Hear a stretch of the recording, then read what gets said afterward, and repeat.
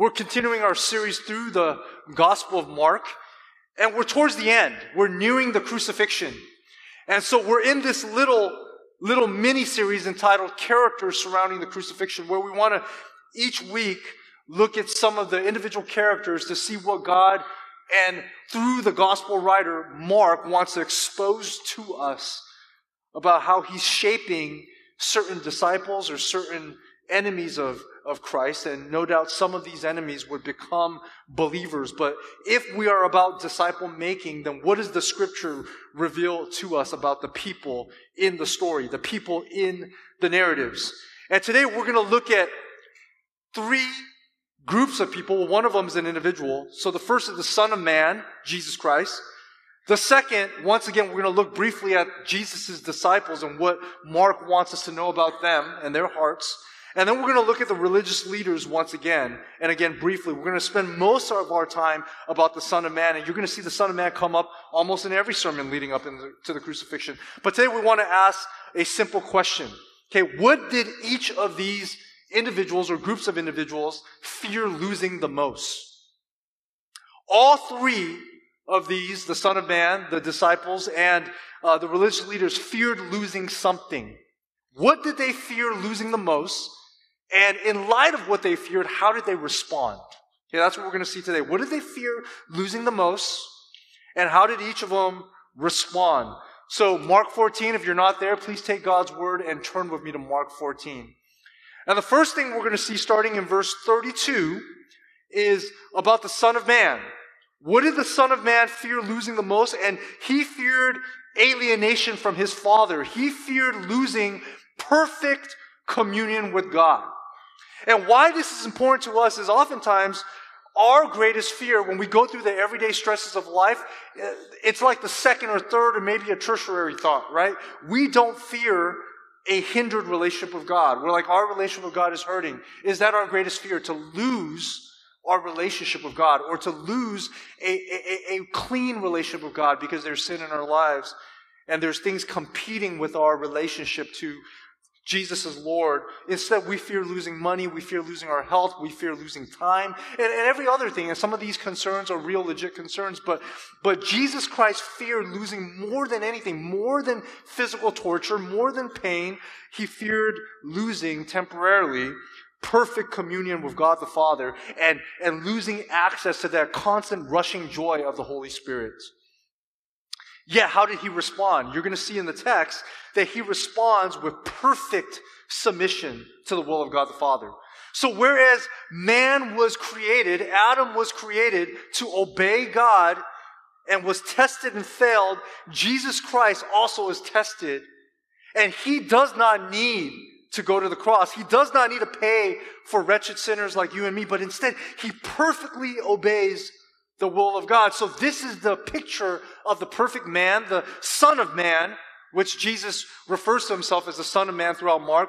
This is the perfect picture of a son in obedience to his Father. So with that, let's look at verses 32 to 34. Mark writes this, "And they went to a place called Gethsemane. And he said to his disciples, 'Sit here while I pray.' And he took with him Peter, James, and John, the big three, and began to be greatly distressed and troubled." Verse 34, "And Jesus said to them, 'My soul is very sorrowful, even to death. Remain here and watch.'" So here's what you need to know about Jesus Christ. If you've been following along in the Gospel of Mark, and if you've been reading any of the other Gospels, you'll realize that the entire time Jesus is unshakable. He's immovable, right, in terms of his emotional stability. I mean, he has people cursing him, criticizing him, the religious leaders plotting to kill him. He's unmoved. He finds out that Judas wants to betray him, and he simply identifies Judas, like, the one dipping the bread in the cup with me right now, that's the guy. Jesus, aren't you going to do something? Aren't you angry? Aren't you going to emotionally just blow up on him? It needs to happen as it is written in Scripture, just this calm submission.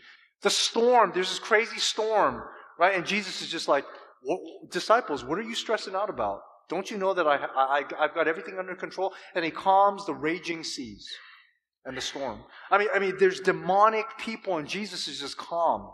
But for the very first time in Jesus' life, as recorded in Scripture, he is shaken to the core. And he's not just shaken a little bit. When you look at the language of the text, notice that he's not just distressed. Look at verse 33. Once again, it says he's greatly distressed. And there's a reason why Mark, as the biblical author, inspired by the Holy Spirit, adds this greatly distressed, and he's troubled. Jesus, when are you troubled? When were you ever troubled? You're the one who would call us not to be anxious. You're the one in the Sermon on the Mount that told us, why are you worried about what you're going to need in terms of provision? Doesn't the Lord provide for the birds of the air? And the flowers of the fields? Why are you worried? But why is Jesus distressed?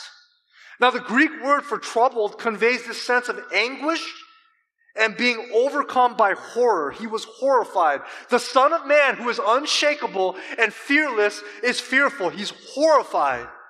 And for the first time in his life, he suffers agony, and he's not even on the cross yet.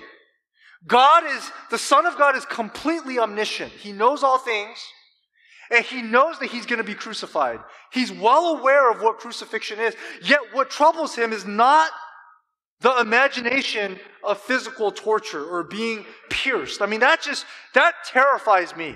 I'm scared of a paper cut. So I mean, that's why my Bible is like the soft paper, right? I don't handle construction paper. I don't want to have a paper cut. I can't imagine having a huge nail, a stake being pierced through my wrist. And it just shows you how afraid I am, right, of that type of physical torture. And I think most of you would be terrified at the idea of being pierced by some sharp object. But that's not what terrifies Jesus. Luke chapter 22 gives us more insight. Luke chapter 22, verses 43 to 44, tells us that Jesus is so horrified at this idea of something that he's never experienced before. And I'll tell you in a minute that an angel had to come and strengthen him because he would have died at the terror. I mean, this is complete shock. Like some people will die at the impact of an accident because of pure just shock and horror. And Jesus we like to believe that physically he wouldn't have made it if an angel did not come to strengthen him. That's what Luke 22 tells us, because he actually says that when the Son of Man is overcome by horror to the point of death, verse 34 of our passage today in Mark 14, right? So sorrowful even to death. And then Luke chapter 22 also tells us that he began to sweat blood.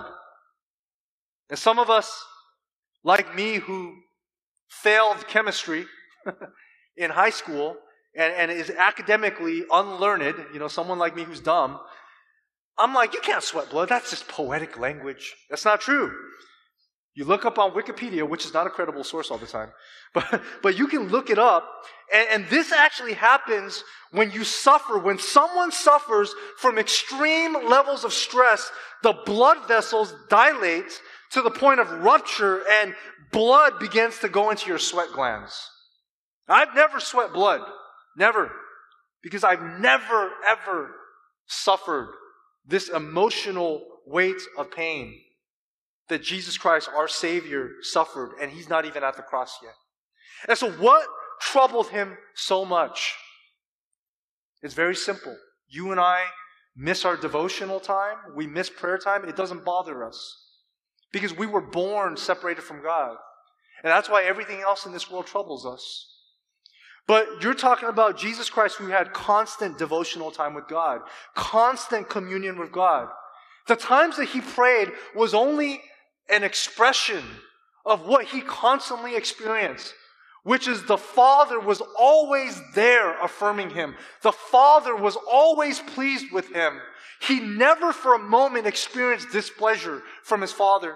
You know how little children, they cry and they're sad, and when they're disobedient, and as a parent, when you discipline them, and then they're ashamed and they want to hug because it hurts them that they've displeased their parents. And even as adults, There's still shame and pain when we think about the times when our parents weren't proud of us. And it means so much to us, even as grown men, if some of our fathers would just say, hey, son, I'm proud of you.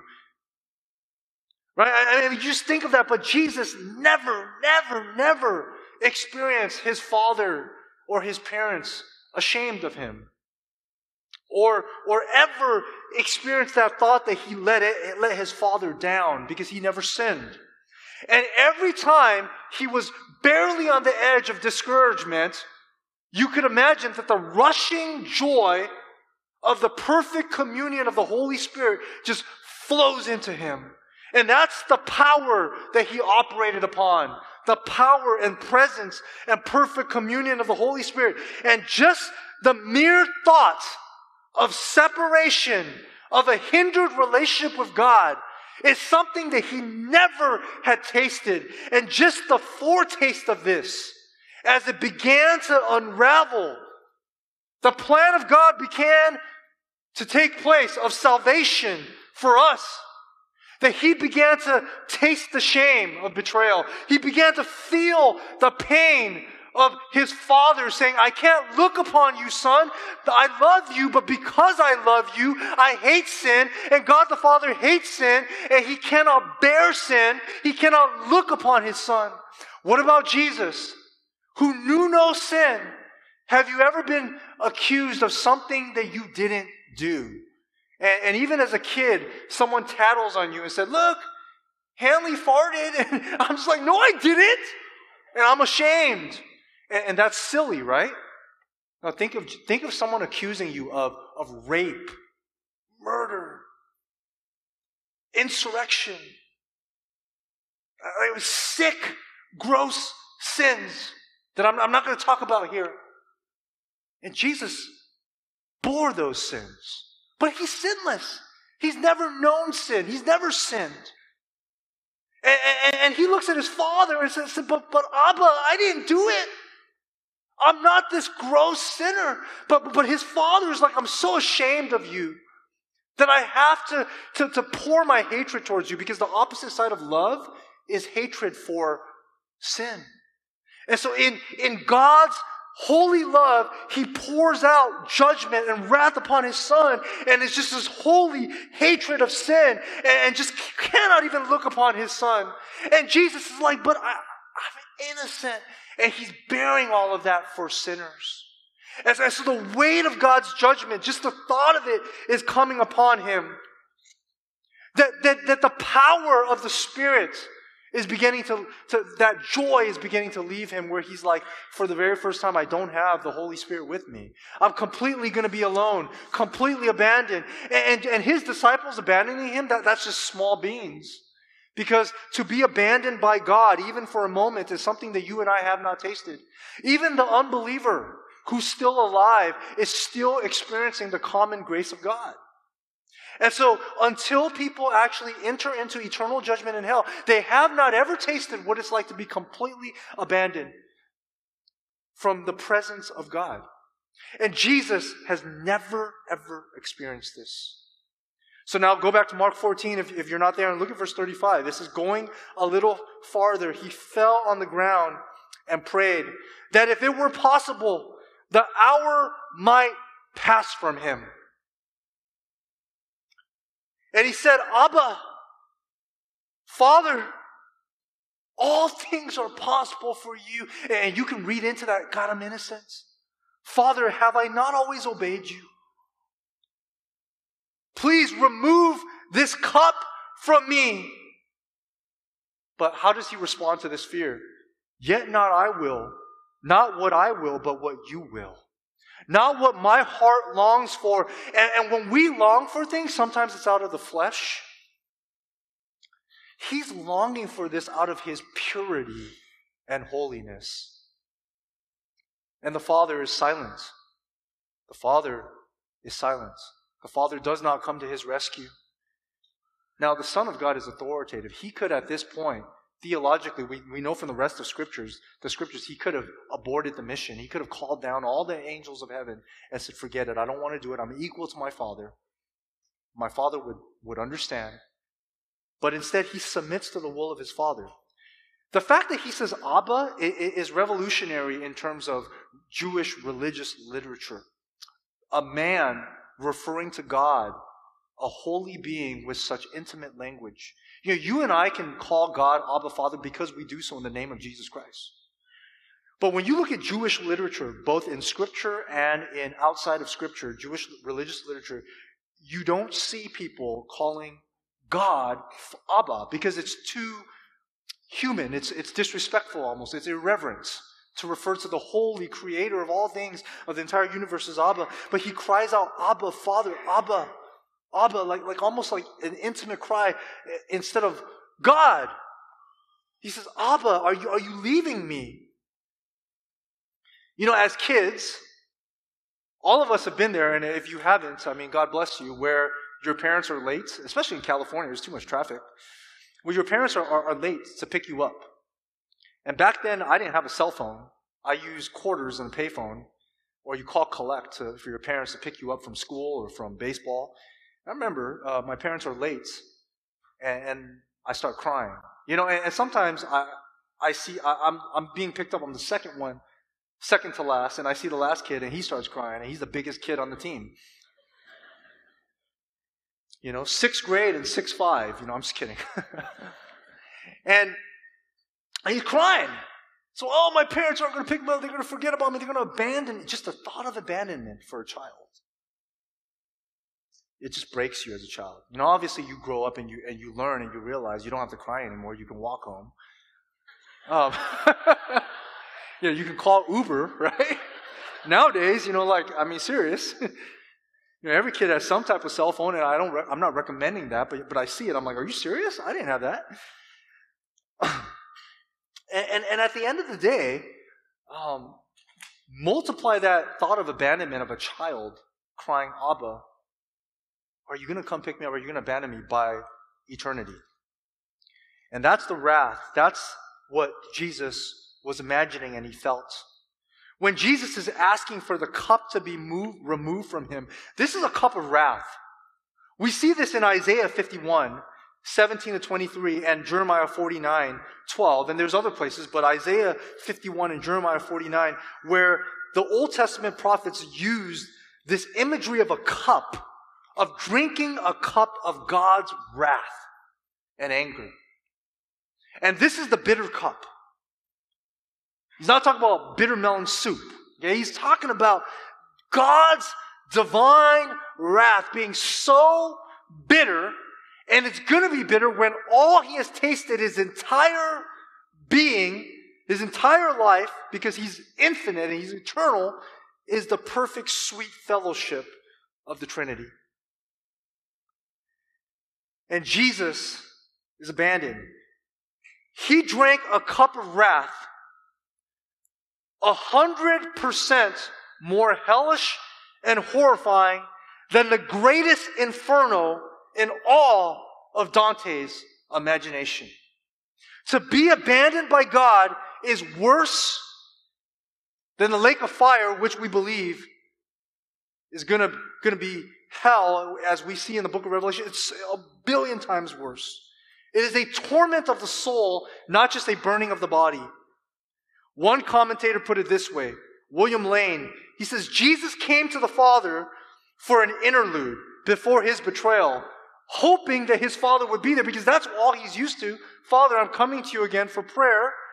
But found hell rather than heaven open before him, and he staggered. And so you look at the end of verse 36, and it highlights the complete, perfect submission of the Son. This is discipleship. This is obedience. Yet not what I will, not what I want in life, not what I love in life. Because I'm going to lose for a moment what I love the most, which is this perfect, unhindered relationship with God. Jesus saying, but what you will, I'm willing to go through hell to obey you, to fulfill the plan of salvation for the glory of God. That is what drove Jesus, the glory of his Father. And no doubt there was a love for us. As Jesus bore the hot anger and wrath of God, it was the greatest communication of love. To bear the wrath of God is to then communicate the love of God in the greatest eternal form. He bore an eternal wrath and an eternal separation because he's receiving the punishment of an eternal being. So that you and I who believe in him can experience a relationship, a reunion, a communion with the holy, perfect, eternal being. And he's completely obedient.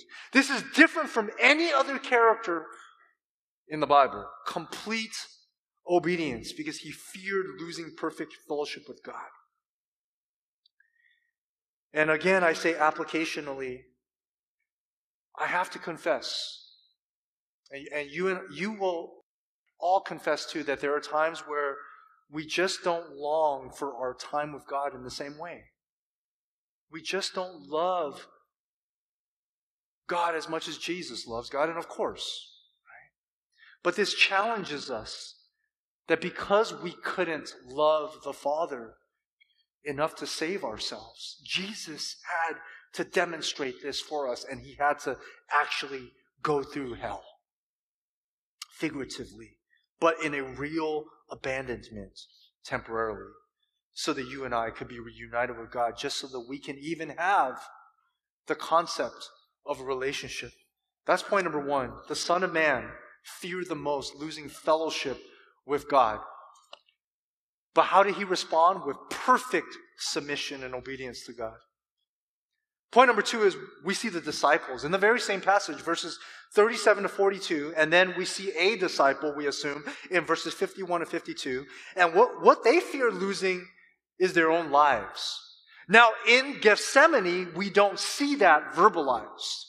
But when you consider all of Mark 14, including Jesus' prediction of Peter's denial, and Jesus saying to his disciples, all of you will be scattered, we see that throughout the rest of Mark and all of the Gospels, that the disciples feared persecution. And it's okay to be honest with God and say, yes, we fear persecution.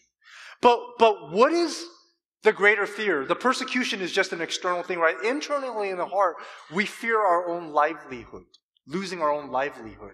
And when you take that idea of livelihood and you put that with our human desire and our imperfect human nature and our sin and our flesh, livelihood becomes everything that we love in this world. Our comforts, our money, our sins that we want to hold on to.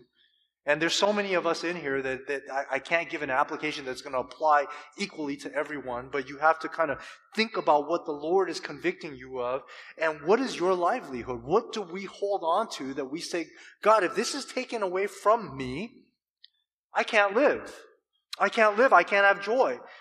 And for the disciples, they, at this point, don't understand yet. They don't have the example of Jesus Christ going to the cross and resurrecting yet. That's why they don't grasp the reality of what Jesus is calling them to. They're saying, Jesus, I will die with you. Peter says, Jesus, I will die with you. James and John say, Jesus, we want to drink your cup. And he says, no, trust me, I have another cup for you to drink. You don't drink my cup. You cannot drink this cup. Meaning, Jesus is teaching his disciples a lesson.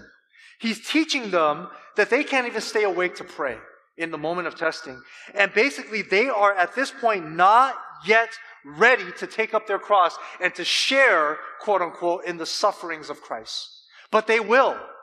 Because we know history records that the disciples go down and suffer, and all of them were martyred. John, history tells us that he was persecuted and suffered even physical torture, but we don't have the record that he was martyred. He's the only one. But he suffered tremendous pain. He was exiled onto an island. And he was tortured physically too. We know that. But all of the disciples suffered martyrdom. Eventually they would actually share in the cup of suffering with Christ.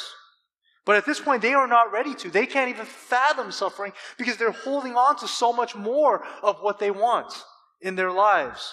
And so they were spiritually unprepared to share in Jesus' suffering. And that's what Mark wants us to see, that they claim to say, Jesus, we're ready to follow you. And Jesus says, not so fast. You can't even pray. You can't even stay awake. I know you're tired. I know we had a big meal. I understand that. I know it's late. I know you want to sleep. But I'm simply asking you to pray, and you can't even pray. How, Peter, are you going to take up your cross and suffer with me? How, James and John, are you going to sit on my right hand and my left hand? You can't even suffer with me. You don't know what you're asking for. And no wonder, when you look at verse 53 and 54, again, who is there? Right? When you look at verses 37 to 42, who is there? Who's there?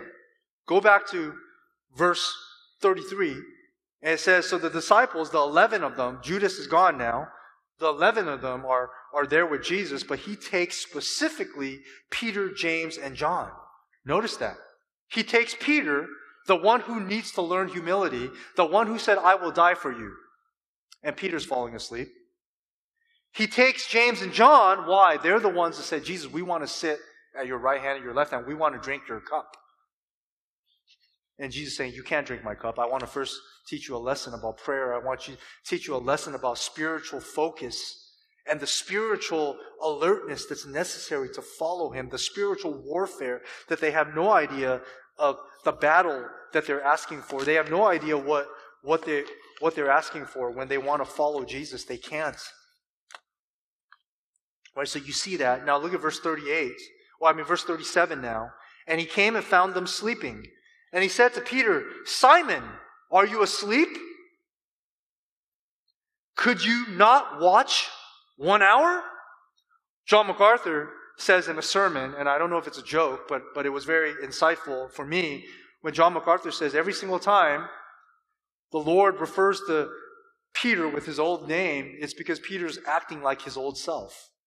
Simon, Simon, you have potential to be Peter, the great apostle, the great disciple. But right now, you're acting like your old self. You're depending on your own power and your pride and your flesh. Simon, Simon, are you asleep?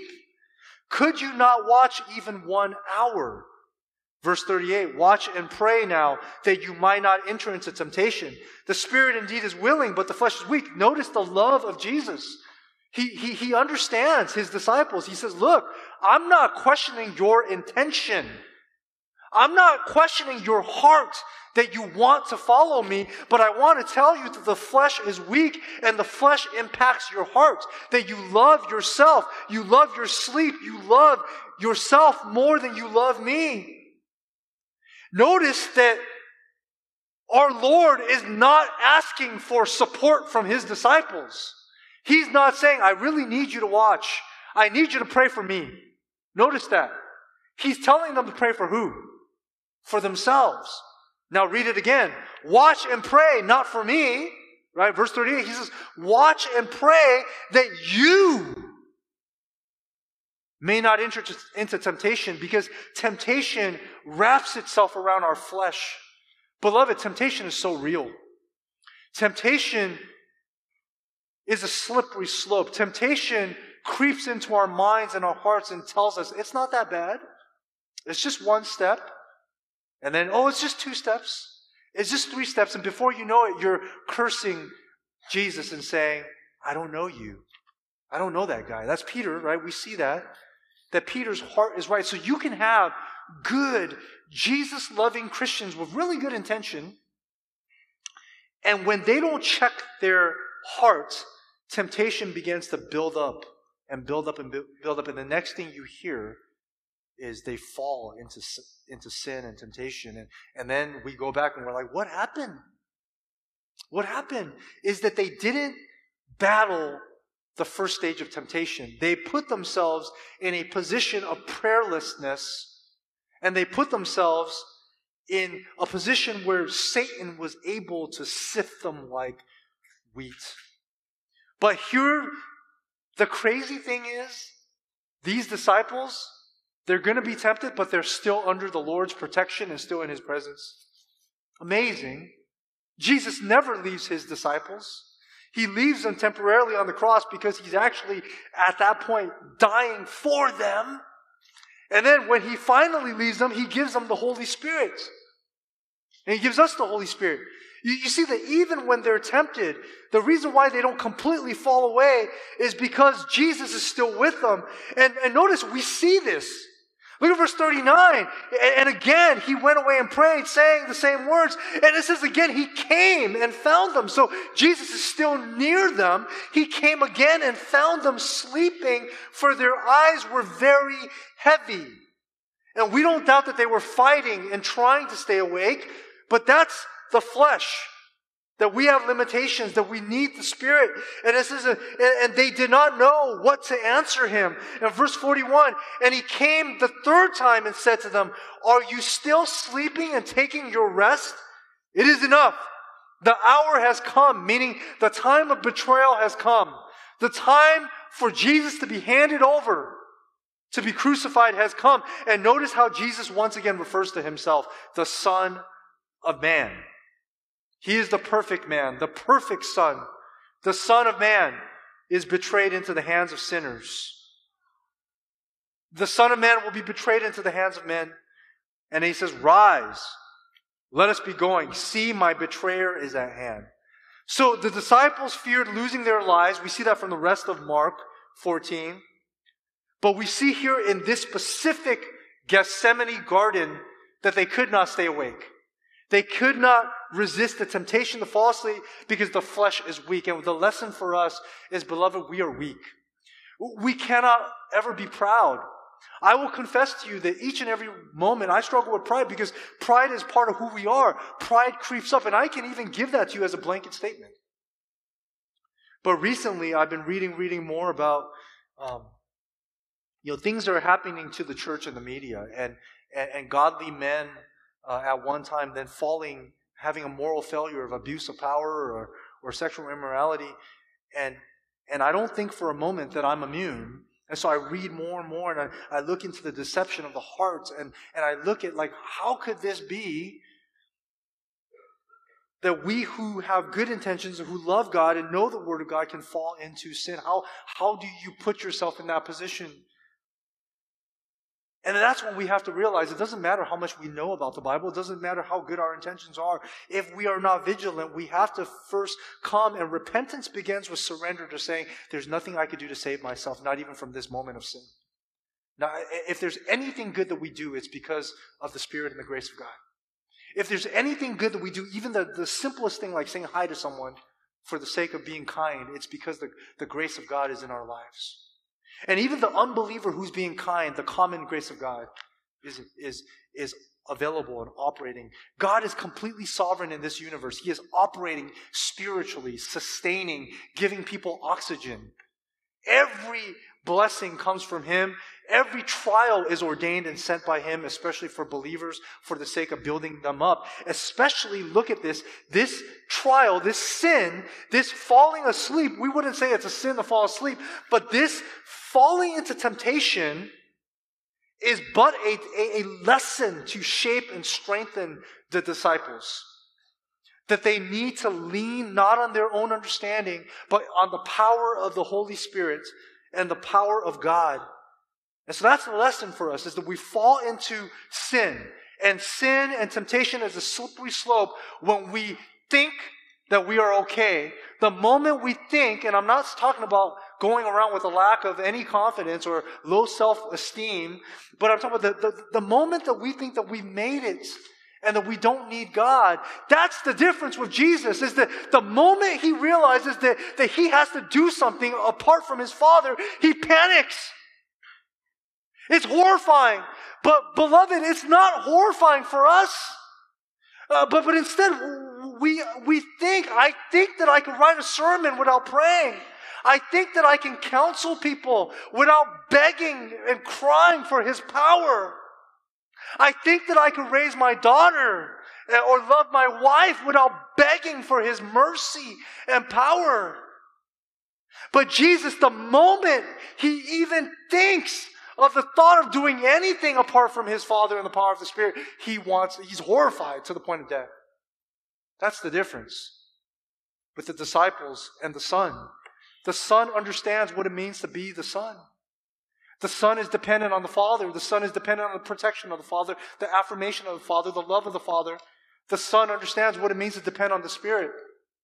He is the Son. He is the perfect Son. So what does it mean for us to be disciples of Jesus Christ? What does it mean for us to be sons and daughters of the King? And part of being a disciple is learning this surrender. This is a lesson of humility. It becomes crystal clear for us when we look at the disciples. And it is part of God's sovereign purpose that it's as simple as staying awake. Because you and I wouldn't see that as disobedient, but when the Lord commands them to stay awake and they disobey the command, it is disobedience. But if you can't even stay awake, how can you fight the devil, right, from sin? And so we need to look at this as a lesson of the lesser to amplify the potential of the greater sin to destroy men and women of God. Now read this again, verse 38. Watch and pray that you do not fall into temptation. The spirit indeed is willing, but the flesh is weak. And we know this, that we must beg the Lord each day, the Lord's Prayer. Not just give us this day our daily bread, but lead us not into temptation. Why is the daily prayer? Because temptation lurks. As soon as our alarm clocks go off, temptation is there waiting for us. As long as when we pick up our alarm clocks, temptation is there. On our phones, temptation is waiting. Lead us not into temptation. Deliver us from evil. James chapter 4 says, resist the devil because he's there. Peter knows more than anyone. The devil is like a prowling, a prowling beast, right? Looking for someone to devour. Now you go to verse 51 and 52, and it's another lesson for us. And it says, verse 51, and a young man followed him with nothing but a linen cloth about his body, and they seized him. Now, why would they seize him? The only reason why they would seize him is because they identified him as a follower of Jesus Christ. Now, he's nameless, so we don't know who he is. Some people, will speculate that this is Mark. This is a very young Mark who lived in Jerusalem. Acts tells us that Mark resided in Jerusalem, and he was following Jesus, and he got afraid, and so he ran. And they grabbed his clothes, and he says, take my robe, take my linen cloth, I'm running. Now, there's not enough evidence historically to build a case that this is Mark. We don't know. It could be, but we don't know who it is. But what we do need to know is the only reason they would seize him is because this is someone who is trying to follow Jesus. Now, if you completely don't love Jesus at all, you wouldn't get this close to the action. Right? How many of us even want to go on the 405 when Carmageddon's coming? We don't want to put ourselves into a difficult situation. When you hear that the riots are happening, you're not going to go and try to jump in there and say, hey, I want to just see because it's dangerous. In the same way, when you see that they're going to take Jesus to crucify him, you're not going to, I wonder if I'm going to go there. And you're going to run. So you're going to want to follow Christ because you actually have good intentions and you love him. But when the testing comes, you want to preserve your life. That's human nature. We got to understand that. That we were born to want to self-preserve ourselves. And we built up so many layers that we want to preserve our possessions. And we want to preserve all the possessions and all the things that we have that make ourselves feel good. And so the young man, it says in verse 52, he left the linen cloth and ran away naked. Nakedness in the Bible has always been a symbol of shame. When Adam and Eve first sinned, they didn't know they were naked before. Who told you were naked? And all of a sudden they realized they're naked and they're ashamed because sin entered their minds. Now Jesus is going to be stripped naked, beaten, and hung naked, bearing the shame of man and the sin of man on the cross. And so this is shameful. He runs away naked rather than going down for Christ and being arrested. Right? And so both of these passages kind of give us the idea that the disciples were spiritually not ready. And once again, the question becomes, do we love God enough, like Jesus? Do we love him so much that we can't imagine a moment without his presence, that we're constantly saying, without your presence, I'm falling into temptation. Without your presence, I can't do anything without you. Right? Remain in me, John 15, because apart from me, you can do nothing. I mean, how much does that verse mean to us? And beloved, I'm no better than you. I struggle each and every day trying to do God's work without prayerful dependency. But the only reason God sustains me is that I know some of you are praying for me, and I thank you. Because some of you will actually tell me, hey, I'm praying for you. And if it wasn't for your prayers, I wouldn't be qualified to be in this pulpit. I know that. I know the only reason why I could even be your pastor. I can't say that I deserve anything is because some of you actually get on your knees and pray for us. That the Spirit of God would continue to move us, and that's how we persevere. Right? Because Jesus said it, apart from me, you can do nothing. Remain in me. But how can we remain when the flesh is so strong? Now you look at the religious leaders in verses 63 to 65. This is the third one. I'm going to cut this point short a little bit because of time. But you look at that they feared losing their power and influence. And we've seen this developed throughout Mark, right? So their livelihood is built around a whole system where now it's corruption because they have a religious temple system, a religious system that has political incentives with Rome, this entire system that gives them power and influence in society where they're at the top of the ladder. And when Jesus wants to threaten this, and when he wants to say to them that he is actually the Son of Man, he is the judge of this world, they are so offended to the core that they're willing to lie and bear false witness against him. The supposed religious leaders are willing to bear false witness in order to murder an innocent man. And they are completely evil because, once again, they want to protect what they fear losing the most, which is their power and influence, which allows them to be themselves. So you go back to verses 53 to 56, and it says, and they led Jesus to the high priest, and all the chief priests and elders and the scribes came together. So the high priest is Caiaphas during this time. The chief priests and the elders, these are the Sadducees who don't believe in the resurrection, a bodily resurrection. That's why they're sad, you see. And so the Sadducees, the chief priests, are political religious leaders. They're not that spiritual to begin with, but they're tied in with Rome. And so they have political incentive. Then you have the elders. Who are the elders? These are the wealthiest Jewish landowners. And this made up this liberal left side, this is your left side, left wing of the Jewish Supreme Court, called the Great Sanhedrin of Jerusalem. On the right wing, you have the Pharisees. These are the conservative people who would look at the law of Moses and all the interpretations and try to stick to it.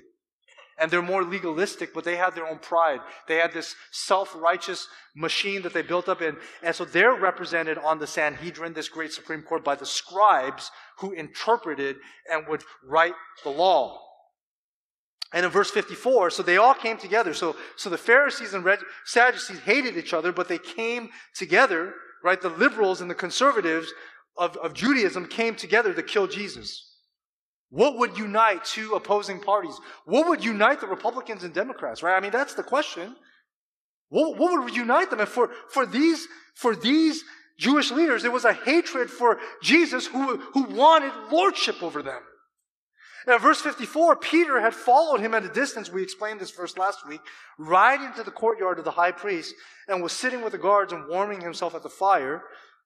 And we're going to focus on the religious leaders, but look at verse 55. Now the chief priests and the whole council were seeking testimony against Jesus to put him to death, and they found none. They tried. They tried to find reason, just cause to convict Jesus. They had none. Verse 56, for many bore false witness against him. And this is funny, but their testimony did not agree. So how far are you willing to go to get rid of Jesus Christ? How far are you willing to go to get rid of the person who wants lordship over you because you recognize that he is the Son of Man, or at least you recognize in your mind that there's this authority that you don't want? What are you willing to do? And they're willing to lie. And applicationally, this would be like us knowing what God wants of us, but we come up with rationale. Maybe it's not so bad, right? Maybe, no, God wants me to have this. But you think about that, that's what they're willing to do. Come up with lies to deny the truth. Now, verse 55 tells us that they were seeking false testimony. And you go down to verse 57, why were they so angry? Verse 57 says, some stood up and bore false witness against him, saying, we heard him say, I will destroy this temple that was made with hands, and in 3 days I will build another not made with hands. Yet even about this, their testimony did not agree. Obviously, Jesus is talking figuratively about his body, saying that he's going to die and being the temple of God, dying for sins of man, and he's going to rise again. But they were saying, no, he's going to destroy the temple. He's physically going to harm the temple, which was illegal in the Roman Empire to desecrate a holy place of worship. Now, verses 60 to 62 says, and the high priest stood up in the midst and asked Jesus, have you no answer to make? What is it that these men testify against you? Verse 61, but he remained silent and made no answer. Again, the high priest asked him again, are you the Christ, the Son of the Blessed? And Jesus said, I am. And you will see. And this is what pushes them over the edge. He says, I am.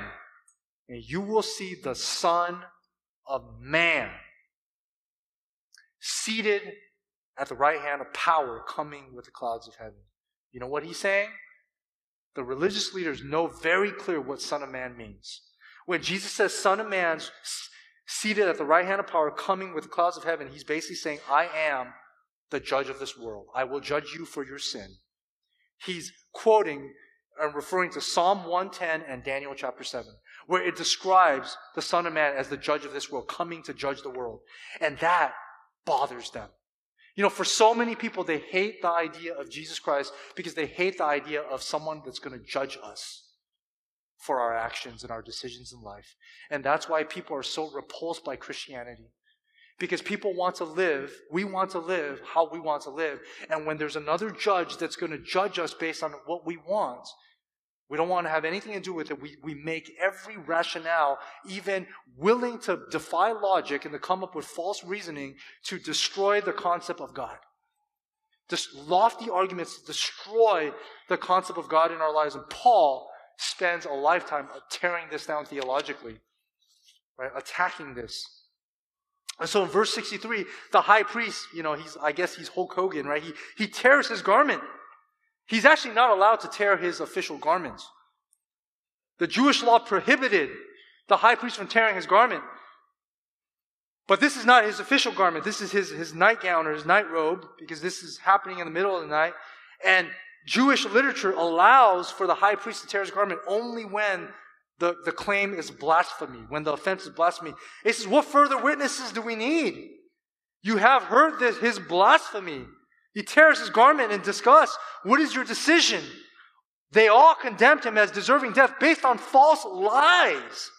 As some began to spit on him to cover his face and to strike him, saying, prophesy, and the guards received him with blows. And so what you see is that they're willing to go to the ends of lies to kill him. How many people are willing to build their lives on a mountain of philosophical or nonsensical lies, including the theory of evolution, but let's not get into that, just to destroy the concept of a judge that wants to make a call on our motives and our hearts and our decisions and our afterlife. And so this completely makes sense in our world that everyone hates Jesus. Everyone wants to kill God because everyone loves themselves. That's why the question began, what is the greatest thing all these people feared? And there's only one person here who's obedient. There's only one person here who loves God the Father more than he loved himself, even though he is God, and that's Jesus Christ. Everybody else loves themselves more. And until we recognize how much we love ourselves, we will not understand what it means to love God, even for a moment. We can think we love God, but we will find ourselves falling into temptation. And so a lot of times when we say we want to follow Jesus, we have to be careful not to be like James and John and say, I want the cup. Give us the cup. I'm ready to follow you. Give us the cup. And Jesus, what did he do in Mark 14, 22 to 25? James and John were there. He said, you don't want my cup. You can't take my cup. Here's another cup. You're going to need this cup. It's the cup of the new covenant.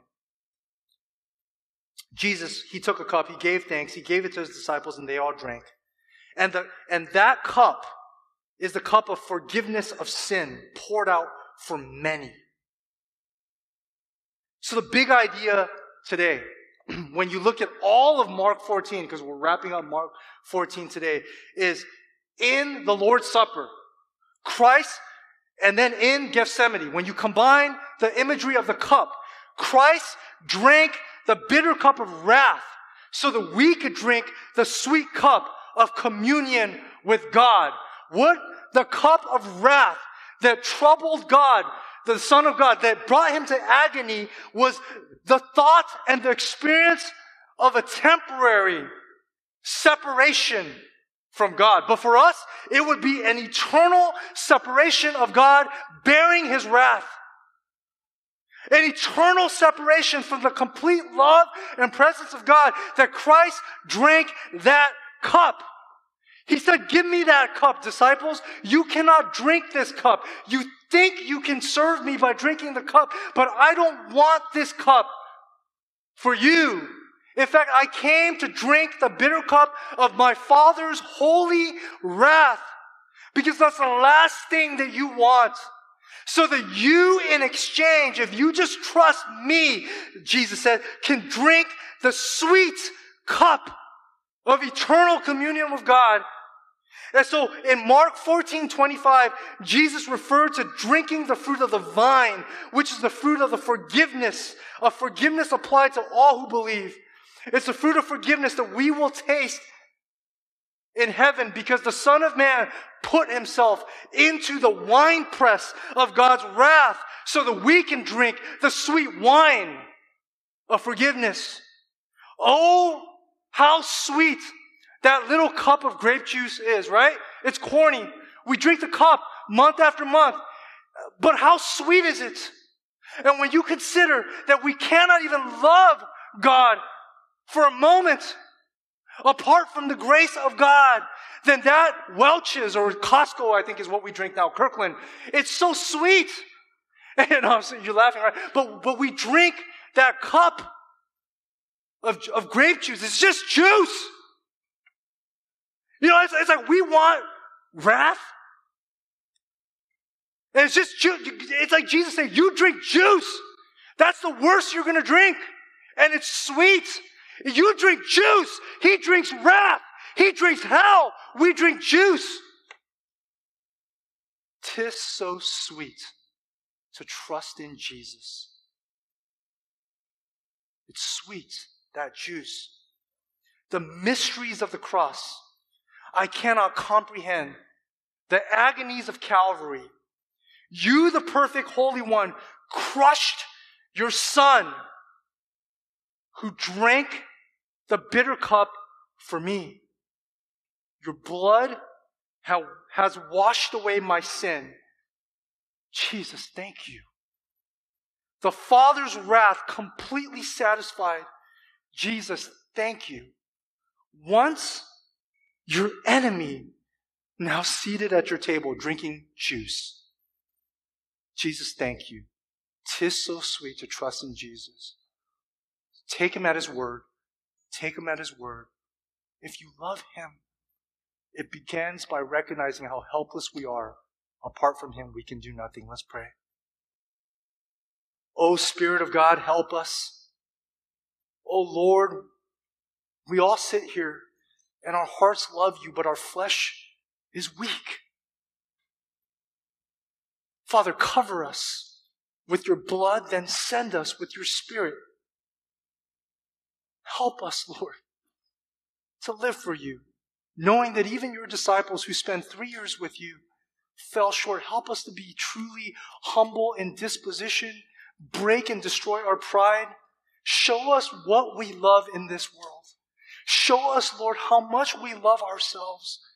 Me, Hanley, I love myself, Lord. It's a sin.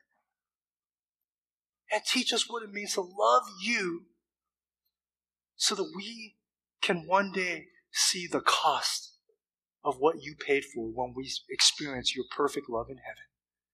Bring us home, O Lord. It's in Jesus' name that we pray. Amen.